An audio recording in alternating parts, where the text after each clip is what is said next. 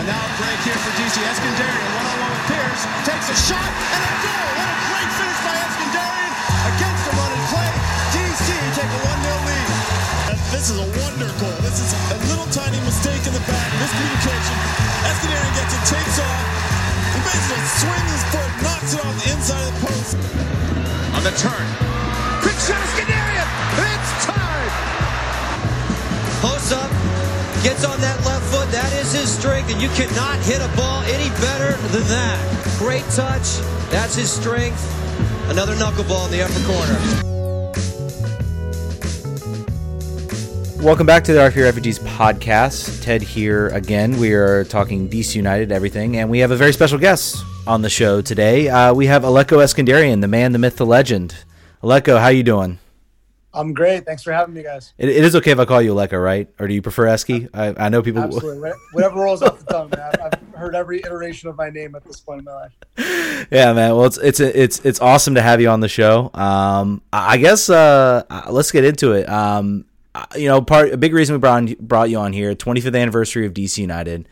Hard to believe it's been going on. It's been going on that long. You were a part of the 2004 MLS Cup championship team. That is a memory that's near and dear to my heart, as far as what I got to see you do on the field. I guess just give us a sense, like, what was it like being a part of that team in 2004? It was special, man. I was obviously young. So I remember at the time just kind of being like, man, I wonder if this is what every, professional team is like and things like that. I obviously went through a really rough 2003 season with being the number one pick and then just not getting as much playing time as I wanted. The team struggled. We had, issues in the coaching ranks, and obviously there was a change at the end of the year, but there was just a lot of turmoil in 2003 where it was kind of like a rude awakening where I was like, man, I came from college where I was playing with a lot of my friends and kind of fighting for each other. And then all of a sudden that 2003 season was a bit of a circus, if I'm being totally honest, like so many strong personalities and just mayhem across the board.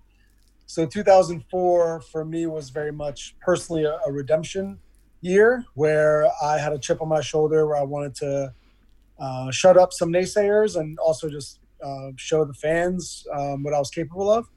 And then I'm truly grateful for Peter Nowak taking the helm and just giving a lot of structure and discipline to our squad and leadership that we desperately needed. And by the end of it, it truly was a brotherhood that I never experienced again throughout my career. So it was a special year. I think going through everything we went through in 2003 kind of helped us prepare and embrace how special 2004 was. I believe you had a story. I think it was you that had a story about Histro Stoichkov not wanting to get subbed off and Ray Hudson. Yeah. I was supposed to come into a game and literally I remember my parents were like watching a game and then they called me after the game. They're like, hey, the announcers were like, you were at the 50-yard line, you're like at half field, you're about to come into the match and then you didn't come into the match. What happened? And I was like, because as I was about to be subbed in, they put up Hristo's number and he just looked at Ray Hudson and he just goes, no. And Ray was like, no, Hristo, you're coming out. He just goes, no, 10 more minutes. And I looked at Ray looked at me, and then he was like, all right, like, go warm up 10 more minutes. And then in the meantime, I think we scored a goal or the other team scored a goal, and then they just scrapped the substitution, and that was that. And I'm like, all right, that's how things are being run here. Well, I don't think doesn't sound like the type of thing that happened under Peter Nowak's watch. I don't think Peter Nowak would have stood for something like that. Definitely not. And that's probably one of my more tame Hristo stories. So that guy's a legend. I think there was also there was a little snot-nosed brat who I think you would probably refer to him as coming in 2004 as well, Freddie Adu. What was the circus like? I mean, from your perspective, I guess, what was the circus like with that? And I don't mean Freddie. No, Freddie, I'm sure, was a very, very nice kid. I was trying to be a little funny there. So no, Freddie's to this day a dear friend of mine. But you could call him a brat because he was a little bit of a brat at times. But who isn't at 14, right? Who's right, not a brat right. at 8? I think we thought we were prepared for the Freddie show, but no one was prepared for that, man. That was the soccer version of the Beatles. I mean, literally everywhere we went was sold out crowd and a bunch of, preteen kids who were just worshiping Freddie. And me personally, I loved it because I've always been the type of player that whenever there was more on the line or more eyeballs or cameras, it always got the better out of me. So I love that Freddie was able to bring that to our team and to our league. But yeah, there was just so many other characters that were all of a sudden around the locker room, and agents and advisors and all kinds of people and psychologists. And he had a whole like entourage that kind of followed him around. And I'm sure it was tough for him to deal with. And it became a bit tumultuous with our team as well, because it became tough to ask him to behave like a rookie when he was the highest paid player in the league. So it was a weird dynamic, but ultimately I enjoyed my relationship with him as a friend, and also I liked playing with him as well. You were part of what many people called the Magic Triangle in 2004. Things weren't going all that well for the team. They were kind of sitting in sort of the middle of the table. Then DC goes in, brings an Argentine player by the name of Christian Gomez. And suddenly it took a little bit probably, but suddenly it just connected, and you guys looked like you were on the same page. And I still contend you, Jaime, and Gomez played some of the best soccer probably since the early days of DC. How is it that, because Christian comes in midseason, we all talk about, we see MLS players today coming in midseason like it's no big deal, and they take a while to acclimate. How was it that you, Jaime, and Christian were just able to get on the same page so quickly in that season? Yeah, I think just Christian's skill set matched perfectly to what Jaime and I brought to the table. And it's funny because I remember in training, there'd be times where, just because of numbers, where Peter Novak would actually jump into practice. And there were times that we were, playing 11 aside or whatever it was, just training drills. And Peter was an attacking midfielder. And I remember when Peter would jump in, if he was on my team, I would tear it up. I would score goal after goal just from Peter, finding me on these little through balls and passes. And I'm like, Peter, please sign yourself. Like, we need a number 10, like if you played, I'll score double the amount of goals. And so we'd always kind of joke around it, like we need a number 10. And then they signed Christian, and I'll never forget Christian's first week of training. He was terrible, like awful. And I remember all of us in the locker room were like, how much are they paying this guy? Like, where do they find this guy from? And oh man, what a waste. And like all this stuff. And he just like couldn't do anything right. He didn't speak the language. He didn't understand anything anyone was saying. So he found it really, really tough in training. And then it was probably like 10 days in, 2 weeks in, we played an 11 aside inter-squad scrimmage, and he legit scored 5 goals in 11 aside. And we were like, that's unheard of. You don't score 5 goals in 11v11. And I remember we kind of walked back in the locker room like, man, freaking Christian was on fire today. And we're like, yeah, 5 goals, like just must have been his day. And then all of a sudden it was his day every single day after that. And we're like, man, this guy's the real deal. And so once he kind of became the point of that triangle, it was the perfect storm, because between myself, Jaime, and Christian, we all had very different strengths. And if an opponent tried to key in on taking away any of those strengths, then we just knew it was going to be a field day for one of us at least. So it was truly a pleasure to play alongside those two guys. And I'll put us up against any back line in league history and know that we would score. How much of a travesty is it that Jaime's not in the Hall of Fame? You got to give me you got to give me that. Like, to be honest, I mean, I didn't even know that. Now that you say that, I remember that, but I just think the whole thing is a popularity contest more so than quality.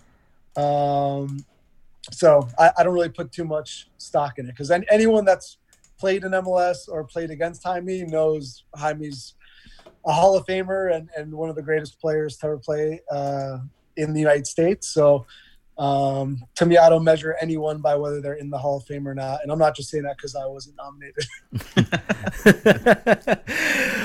So let's.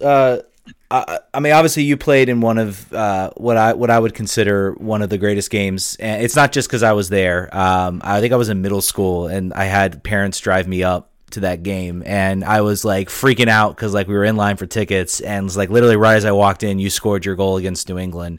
That game was, I still call it the best game in MLS. I don't care what anyone says. I don't care if we have Messi and Ronaldo facing off. That for me will remain the best game. I mean, that was a game I think that kind of maybe, I'd say it was a turning point. I mean, you had even the biggest skeptics of the league talking about how great of a game that was. What was it sort of like to sort of participate in that game?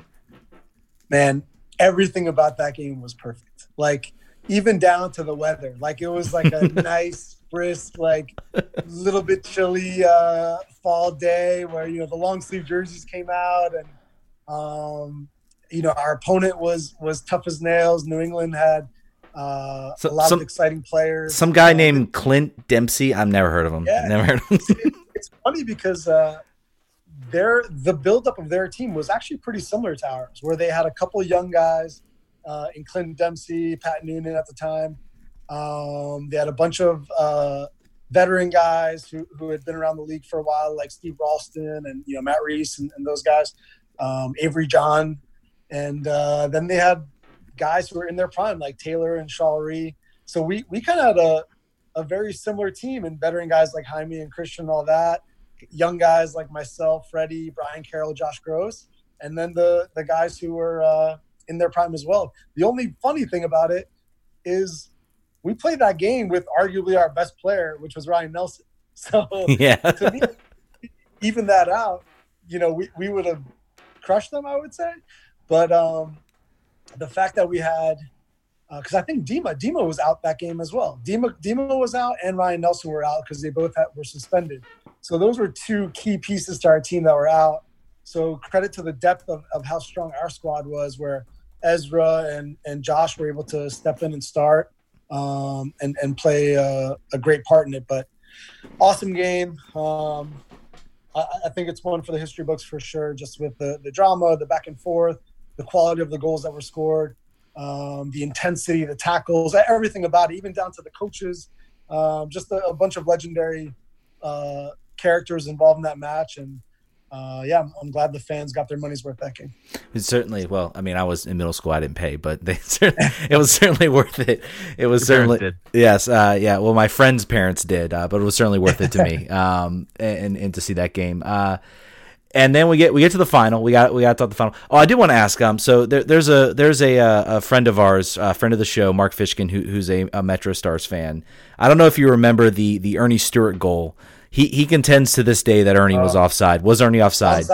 Onsides. Yeah, perfect timing, man. Perfect timing. All right, it's a shame, man. We didn't have those HD cameras back in those days, or else they would have, if they followed the play, they would have seen that he was onsides. But I'll be honest, like, we timed it. We knew New York played a high line, and that ball was on all day. So I have no idea. Obviously, I wasn't a linesman that game, but I trust Ernie. He's been around the block long enough to time his run and not be offsides, especially playing on the wings. But yeah, it looked really bad with how New York backline kept stepping up even after he got it, which made the gap look that much bigger. But in all honesty, it wouldn't have mattered. Like, we had that series in the bag. You hear that, Mark? You hear that, Mark? He was onside. Aleko says so it's true. I mean, we were the better team regardless. No, exactly. No one is saying, you know, the Metro Stars were the better team than us that year. So nothing to argue there. I don't know. And Amado Guevara stole Jaime's MVP award, so we'll call it even. How about that? There we go. Oof. Yeah, for sure. I love Amado, amazing player, but yeah, Jaime is MVP.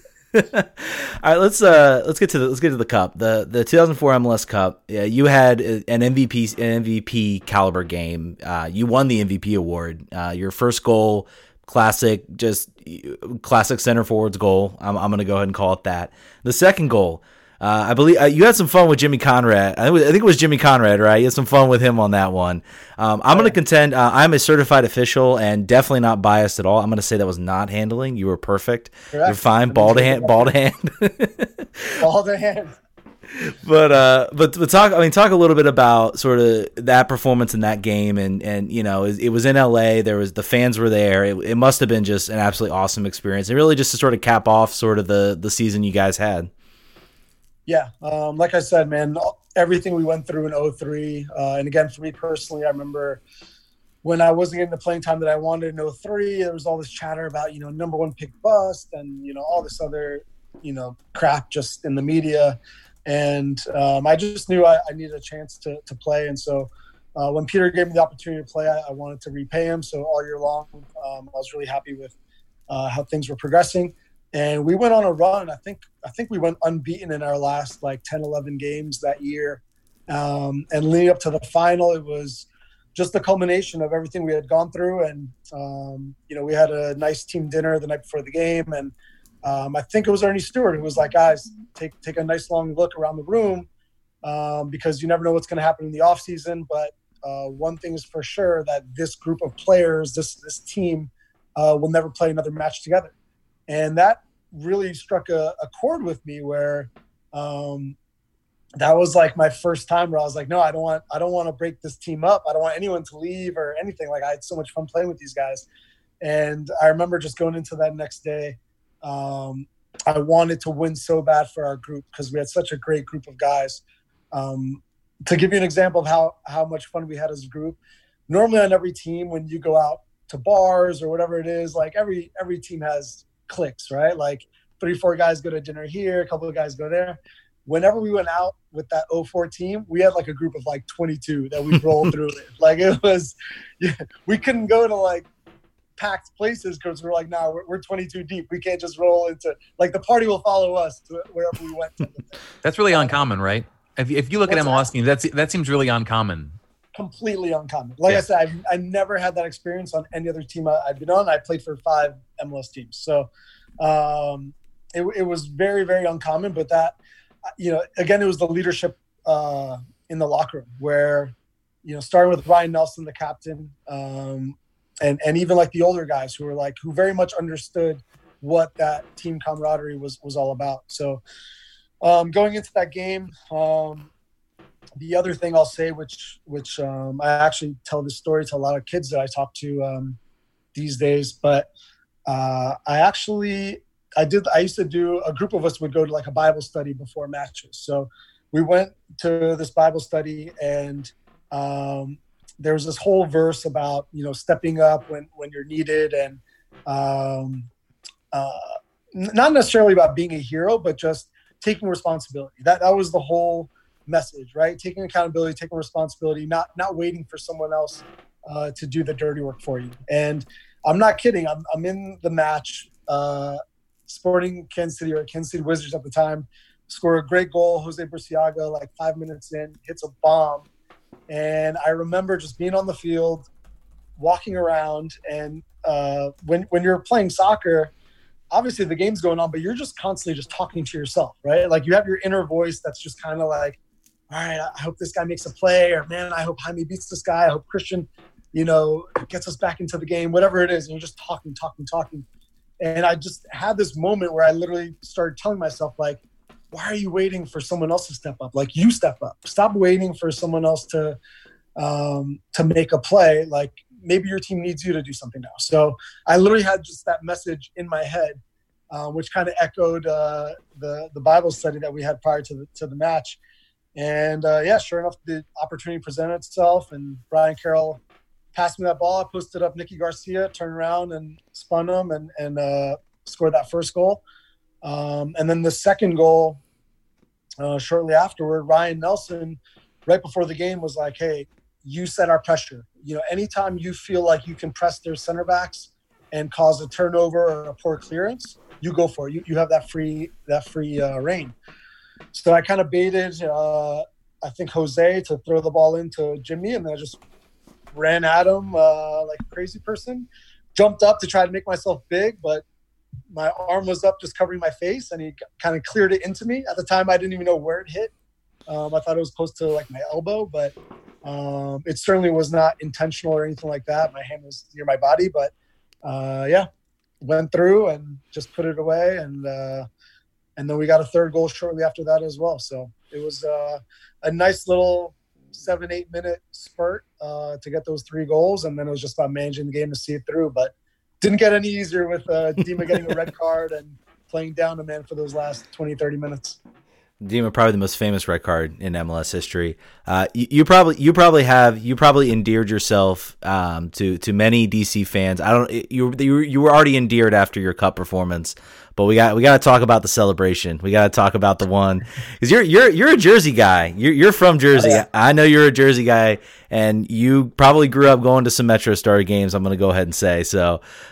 Season tickets. I knew it. So what was it just had to be you, right? It had to be you, because I think it was the team, someone was going to do it, and Jaime didn't want to do it, and you're like, well, someone's got to do it, so I'll go ahead and do it.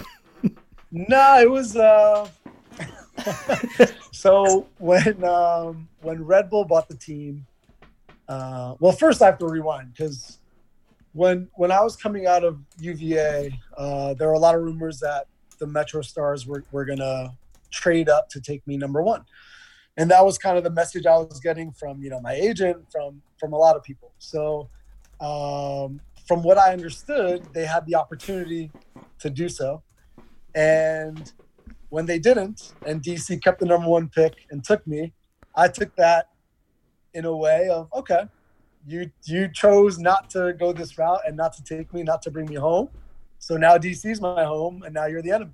So after that, I made sure any chance I had a chance to remind them that maybe they made a mistake, I was going to do my best to show them. So whether that was scoring goals in the playoffs or coming up with creative celebrations, that was something that I took to heart. And to me, it's just the spirit of competition and of the reason we played this game, right? Like, you want to play and have fun and talk trash and enjoy that pressure. For me, I always thrive under the pressure. So I loved kind of that little rivalry. And the other part of it is anytime I played against New York, that was a homecoming for me. All my friends, all my family were there. So the stakes got up even more. So I had to do something entertaining and fun for them.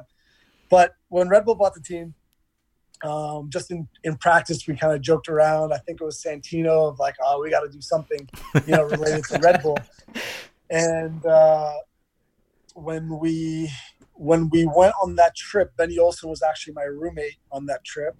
And I'll never forget, he was talking to Chris Albright prior to the game. Chris Albright was playing for LA Galaxy at the time. And Benny was just talking. He was like, yeah, our game's on ESPN. So it's, because you only got like one nationally televised game a week in those times. And sometimes it was like one a month. So we had the ESPN game.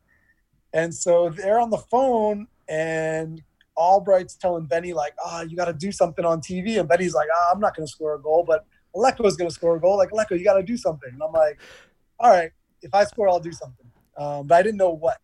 And then when we walked into Giant Stadium and we went to our visiting locker room, we normally had a cooler filled with like Gatorade and water and recovery drinks and things like that. And we had obviously been there I think a month prior, where we knew the setup of the locker room. All of a sudden, Red Bull bought the team, and when we walked in, they replaced the cooler with just like a giant Red Bull freezer with 1,000 cans of Red Bull. And we were like, what is this? Like, where is our normal setup of like water, Gatorade, recovery drinks, and shakes and all that? And it was just gone. And we literally had to tell, I think, the team admin to go find us like water and Gatorade. Like, it was a little bit of a slap in the face where we're like, dude, we get it. You guys bought the team, but you still need to treat us like opponents. This isn't like a commercial, So right at that moment, I'm like, okay, I'm going to do something with one of these Red Bull cans that's in this freezer. So I took one out to the field with me, put it next to the bench, told one of my teammates, hey, if I score a goal, throw this over. And I didn't really choreograph or plan it.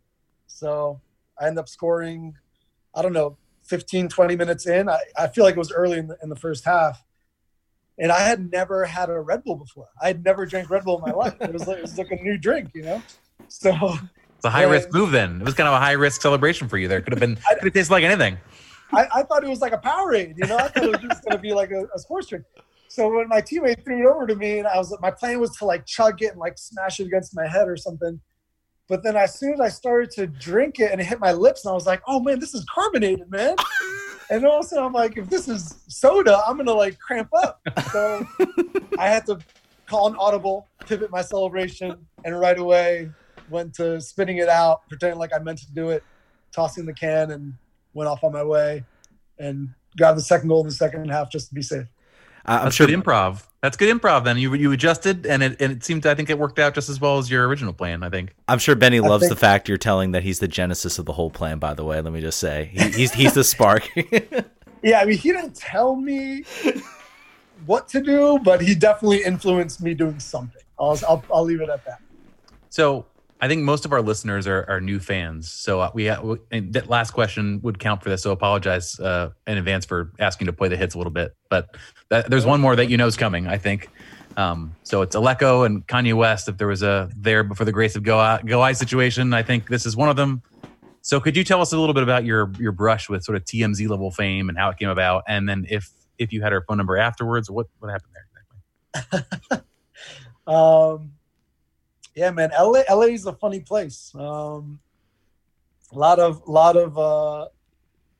celebrities rolling around, and everyone's all about image and all that stuff, which for me was never a big thing. But one day out of the blue, I had some friends of mine who were also Armenian who ran an auto body shop in LA, and they're huge soccer fans. So when I came to LA, they kind of opened their arms to me, and we became friends. And one day out of the blue, one of my friends was like, "Hey man, would you ever go out with Kim?" And I was like, "Yeah, obviously. Like who wouldn't?" And he was like, "Yeah, like I'll put a word in. I'll put a word in." I was like, "All right, cool. Like put a word in if you want, but like it's not gonna happen, obviously." And that was that. And then all of a sudden, it was probably like 2 months later, no heads up or anything, I got a phone call one day, and it's Kris Jenner, Kim's mom. And she literally calls and says, "Hey, is this Aleko?" And I'm like, "Yeah." And she's like, "This is Kris Jenner, Kim Kardashian's mom." And I'm like, "Sure it is." And I thought one of my friends was just playing a joke on me or whatever. So I wasn't taking it serious at all. And then all of a sudden I realized I was on like speakerphone, and Courtney and Chloe were like in the room as well. And they were like asking me 20 questions, and they were like, "Hey, you were recommended as like a cool guy that Kim should go out with. So we're just trying to get to know you a little bit." And I was like, "Oh, okay." And then they were like, "Yeah, you passed the test. So we think you're the right guy." And next thing you know, within like an hour, Kim called, and had a good conversation, set up a date. Producers rushed over to my apartment in Hermosa Beach shortly after that, where I signed my life away on like a million contracts, not having any idea what I was signing.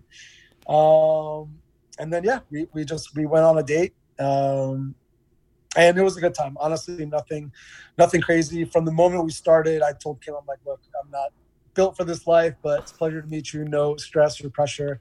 Let's just have a good night." And she was totally down with it. I think our date lasted like 4 hours, had a great time. And we kept in touch for a little bit after that. But for me, it was nice to meet another fellow Armenian who actually does a lot for the community, and nothing but good things to say about her. Totally down to earth, really nice person, good heart, and we had a great time. You and then Ben Olsen that one time when we were about to sign Wayne Rainey, that was the 2 times a DC United adjacent player has been on TMZ or has been picked up in gossip rags. So, we'll take it 1 out of 2. Listen, I'm more excited about. I got to be on the Price is Right. That to me is my. That's great. Yeah. An LA experience if ever there was one. So I wanted to quickly sort of pivot to what you're doing now. So are you the director of player development at MLS? Is that still your current title? Yeah. I work within the player relations department with a focus on player development as well. And yeah, it's been about 3.5 years now. at the MLS front office, and it's been great. Obviously, after my playing career, I went back to school, finished my degree at UVA, and then had a couple of different jobs. I was youth technical director at the Philadelphia Union, and then I was coaching for 4 or 5 years professionally with Philly, and then at the New York Cosmos. And during that time, I realized that I had more of a passion on the business side of things. And even though I love coaching, and I think, at some point in the future, I could always go back to that. For me, I just felt like there was a lot that I wanted to learn and that I could offer in the front office side of things. So made that change, and it's been fantastic being in the league office, seeing how everything works from the background, working with all the clubs, from everything to player signings, to academies, to scouting, to events, the whole every facet that goes into making our league work. I feel like I have some involvement or say in just there aren't too many people, I guess, with my background in the office. So it's pretty nice to be able to be in a lot of these meetings that are really impactful on the end product that you see today. And really proud of how far the league has come from the days that I was playing to where it's at now. What are some things that maybe has changed as far as from the player development perspective? Obviously, you came through college. And now, we have homegrowns and all these other things. What has sort of been the biggest thing you've seen as sort of from your time playing and to what you're seeing like today? It's completely different. Obviously, there was no academy system when I was coming up. So you played for your town club team if that's where you grew up, and you stuck it out, whether it was good or bad. Nowadays, they have all the academy set up, which offers high-level free training to all the top players. And the idea is basically to pool in all these top players to make sure that kind of like iron sharpening iron, like all these top guys are together competing against each other and with each other every single day. And essentially having these mini all-star teams, you could even call it, that are highly competitive, require a great deal of commitment and sacrifice and discipline from these kids. And with that said, there's some negative facets to it too. I think there's also some kids who sometimes let that get to their head and become spoiled as part of it. Whereas when I was coming up, everyone kind of had that hunger and chip on their shoulder. So it's just a very different, format and system from where I was coming up. But the one thing that is a huge positive is opportunities. Nowadays, there are so many more teams and clubs and different pathways to reach the professional ranks, which is such a great positive step for soccer in this country. Whereas where I was coming up, if you didn't make ODP or a state team, like, you were screwed. It was really tough to be seen. I know even for me, my club team never won a state cup. We never even made it to a state cup final. Like, I was the last recruit even at UVA. And my second choice, if I didn't get into UVA on my 15% soccer scholarship, I would have ended up going to Princeton, which at that point, I don't even know if I would have continued playing soccer if the academic burden became too heavy. So nowadays, the fact that you can have so many more opportunities to be seen and have more quality coaching and programs and things like that is a huge step in the positive way. And on top of that, you have different leagues now with USL and NPSL and PBL, and again, so many different pathways to get to the top level. As a league employee, I'm sure you have access to the secret Google Doc that has all of the various amounts of Garber bucks that each team possesses at any given time. I'm sure there's a Google sheet somewhere that's got the all can edit but none can see. I assume that's part of the. We wanted to make sure. I wanted to make sure that we got. It's locked away in a safe. And I'm sure. I wanted to get. We had a couple Twitter questions I want to get to you real quick. Eric Hatch said, of your experiences with other teams other than DC United, which was the most positive and why? And I will add, and it was probably Chivas, right? Was the best. Chivas, we actually had a great team, a great group of guys, but we were treated like second-class citizens, man. It was just not a well-run organization at all. And it's a shame because we actually had a really, really strong team and guys like Jesse Marsh, Ante Raza, Sasha Kleshtin, Johnny Bornstein, Zach Thornton, Jim Curtin. Like we had a squad, man. We were it was great. But I would say LA Galaxy for sure was the closest between DC United and LA Galaxy. Those are definitely my two favorite clubs to play for. And again, with LA, just the way we were treated was really professional. Truly an honor and a joy to play with David Beckham. And I think just his presence upped the ante on the league as a whole and how clubs should be operated. I think it set a new standard. And the way he carried himself was really impressive to me as well, because he obviously was himself probably worth more than the entire league combined. But he showed up to work every day, was truly humble, was a great teammate, was great in the locker room, and never acted like he was bigger than any of us. And even I actually just saw him 2 weeks ago.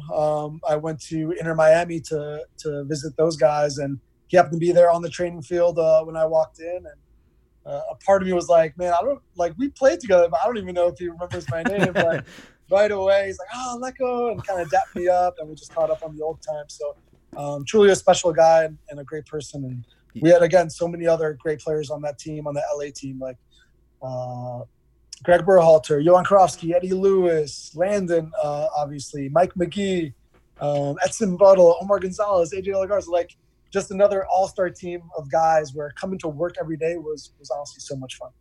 You had a banger against New York for LA. I'm sure he remembers that. It's homecoming. That was the last ever MLS game at Giant Stadium. Yeah. And that was where obviously my dad played, and I had so many memories and so much history there. So I had to go out with a bang. But that ended up being my last MLS game because I got my career-ending concussion the very next week. All right, I think we're gonna close out the free version. So do you got some time to hang out for a little bit longer, like a little bit more time? No problem, man. All right, thanks, appreciate it. All right, so if you're listening on our normal podcast feed, we're gonna end the show here. But if you are listening on our Patreon, we're gonna talk a little bit more with Aleko. So it's just $1. Put some money in. You get to hear more from Aleko. Aleko, tell the good people, if you have anything you want to plug, anything you want to find you. I mean, I know you have your Twitter account, but if there's anything else, feel free to drop it right here. No, man, I'm 37 years old. I don't need to plug anything at this point other than support your local soccer teams. That's my plug. Exactly. Absolutely, man. All right. Well, thank you all so much for listening. You've listened on the Free Side, Patreon. Stick around, listening to the RFK Refugees podcast. No, baby, the devil on my doorstep being so shady. Don't trip. We don't gotta let him in. Don't trip. Hey, yeah. I let it go, but I never go with it. Yeah, okay, cool as fall weather. Fuck the bullshit, I'm here.